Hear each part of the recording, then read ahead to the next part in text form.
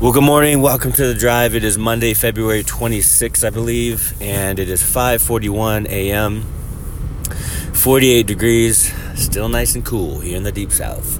February is almost over, and we just keep moving on. Time waits for no man, right? It keeps racing by. But I hope you guys had a good weekend, and praying for you guys. Had a good weekend.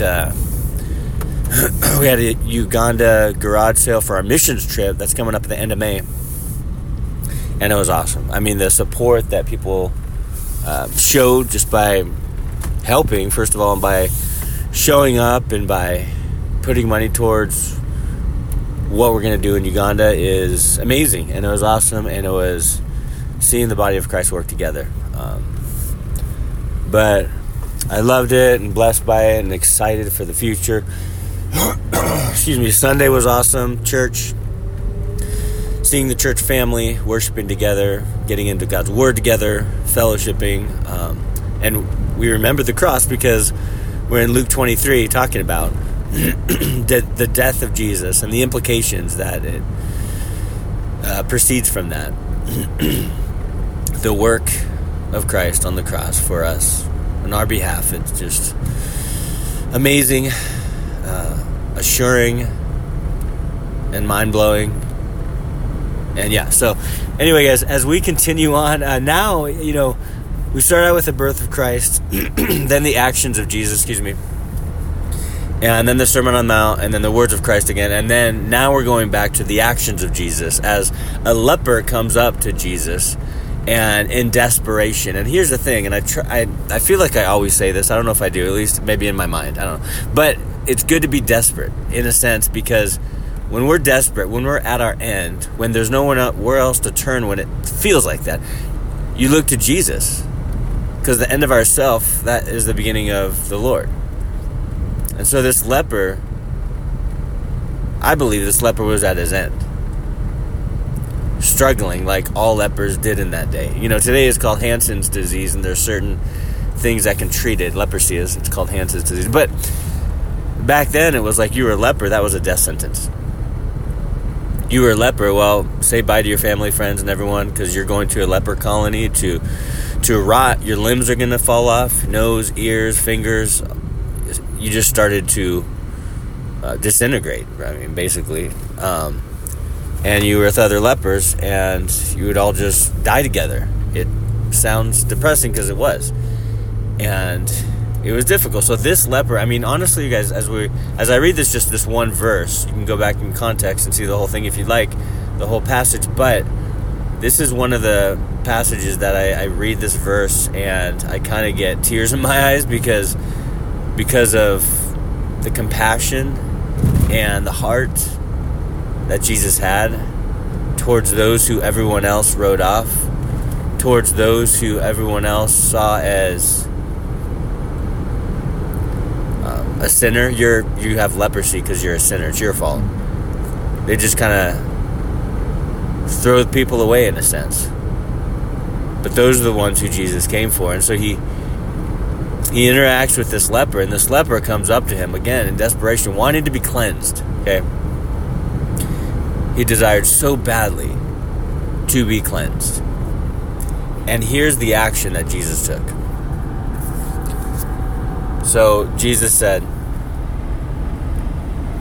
the action that he took is that Jesus had stretched out his hand, listen to this, and touched him. He touched the leper. I'm just picturing touched the leper on the shoulder saying, you will be clean. And his leprosy was cleansed. The fact that Jesus would reach out and touch a leper in itself is astounding. That he would make human contact with a leper. And someone who didn't have leprosy, who actually reached out and touched a leper, human contact, that would have been life-changing and comforting in itself. See, when the religious leaders saw a leper, their law was to go on the other side of the street and yell, unclean, unclean, almost, embarrassment and shame and all that. They would steer clear of a leper because, it must have been your sin. Kind of like Job's friends who weren't really his friends. It must have been your sin that caused you to get leprosy, totally discounting the fact that, we're in a fallen world. Death, disease, and destruction, all kinds of stuff. Horrible things happen because of just what we're living in. But they wouldn't go near a leper. They instruct everyone to stay away, and they need to go away. Again, further fostering a us versus them dichotomy. But Jesus actually touches a leper and says, be clean. I love the compassion of Jesus. You look at these verses and it's like he didn't think twice. He's just like, clearly, this guy needs help. And Jesus is the one to help him, right? I love how you say, I didn't come for the sick. I didn't come for those who are well. I came for the sick. He came for those who acknowledge that they're unclean. He came for those who acknowledge that they're sinners. He came for those who acknowledge that they fall short of the glory of God. And this leper acknowledged that he needed help. And that's hard for people.